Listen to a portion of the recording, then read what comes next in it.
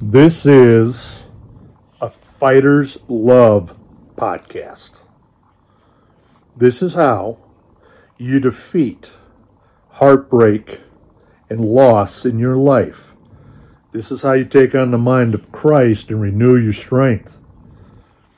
This is how you run and not be weary, walk and not faint. This is the resurrection power that defeats all the power of the enemy in your life as you're washed clean through the risen Savior's blood for the permanent atonement for your sins in your sinful nature, to run this race as a new creature in Christ, through Christ.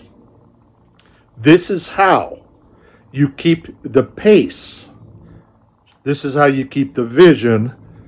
And this is how, through all challenges, breach, sufferings, and tyranny, you overcome with the word of your testimony in that certainty. So how does a fighter love when he's hated? See, the scriptures bear it out in the giving of Christ of how he makes you empowered to overcome all these obstacles, because marvel not that the world hates you when you're full of love of Jesus Christ. It has nothing to do with what you did yesterday. It has to do with the word of your testimony of who and how Jesus Christ has saved you, has separated you unto himself for the victory that comes in that salvation of Christ in you, the hope of glory. Know ye not that they which run a race, they all run in it, but one receives the prize, so run that you might obtain. What are you running this race for and with who? Every man that strives for the mastery is temperate in all things. That's why you can't be a fool for Christ's sake, yes, but a fool in your emotions. And that's why he purges out intemperance, your immaturities, your temper.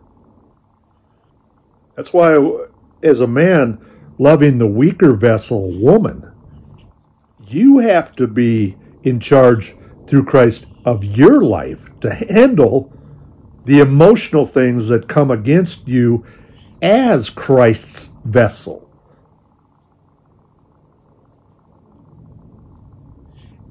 Every man that strives for that mastery is temperate. That's how you glory in tribulations and loss.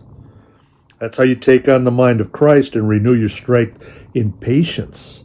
Love covers a multitude of sin. Oh, who sins? All sin fell short of the glory. We walk in the flesh, but we're not warring after the flesh. So those weapons of your warfare are not carnal. They're not common sense. They're not guilt. They're accountability. There's a newness in humility.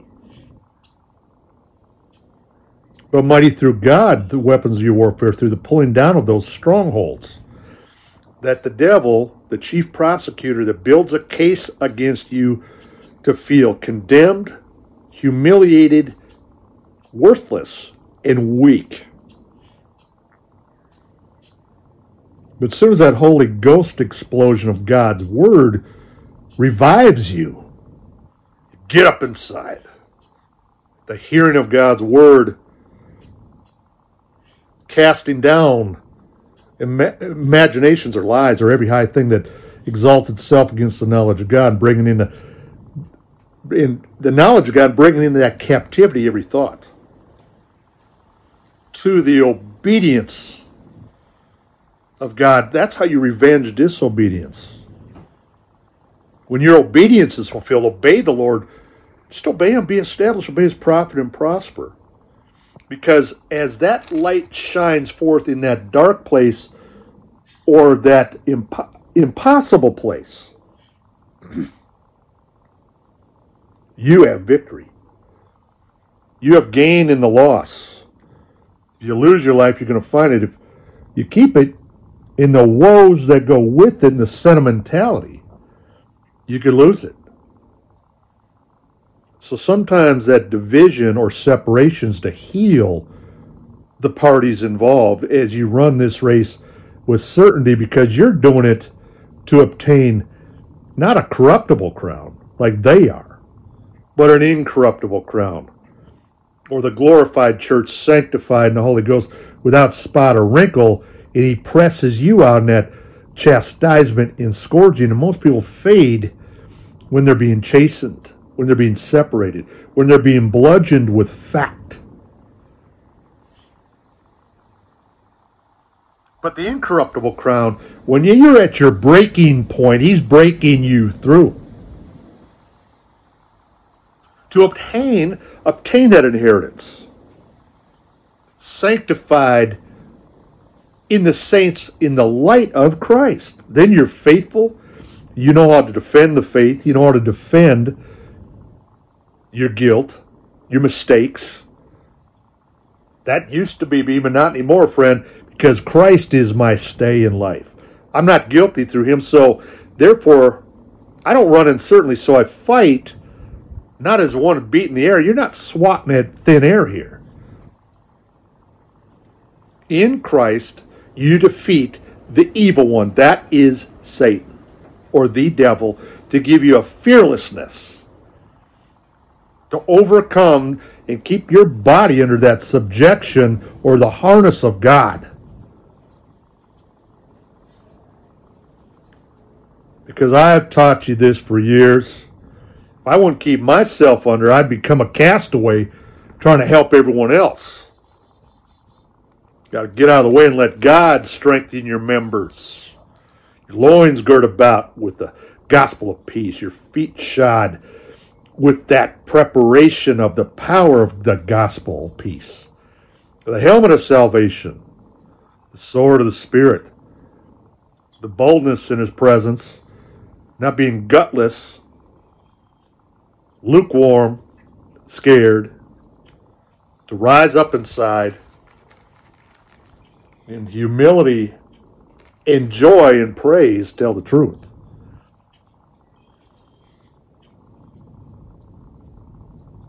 This charge I commend unto you, my son Timothy, according to prophecies which went on before you, that thou mightest war a good warfare. Now, the prophecies spoken over your head could be 10 years ago, could be right now. You're finally being quickened by the Spirit to go back into the visions of God, the revelations, the prophecies, the dreams, to unlock your heart. That fighter's love compels you forward like that fire shut up your bones as Jeremiah was being hit from all sides. And God allowed it to purify Christ in you against all odds. That's why he whittles it down. And that's how you are the different one. You're the chosen one.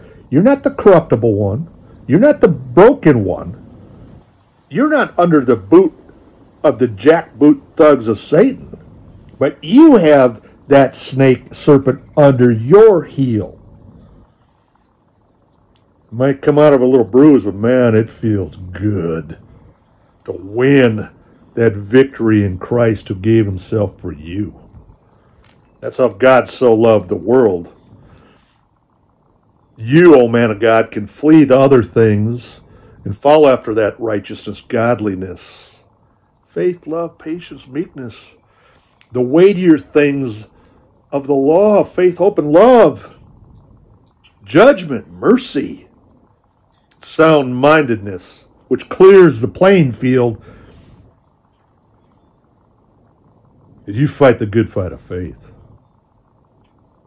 You lay hold to eternal life, wherein you are called, profess a good profession before many witnesses. Well, you don't When you're in that warfare, to warn your members and society, you don't entangle yourself with it, you overcome it. No man that wars entangle himself with the affairs of this life, that he may please him, has chosen him to be a soldier of Jesus Christ. Lay hold of this fighter's love. I'm Andrew Lacombe. The Fighter's Love, Double Eagles Radio Network.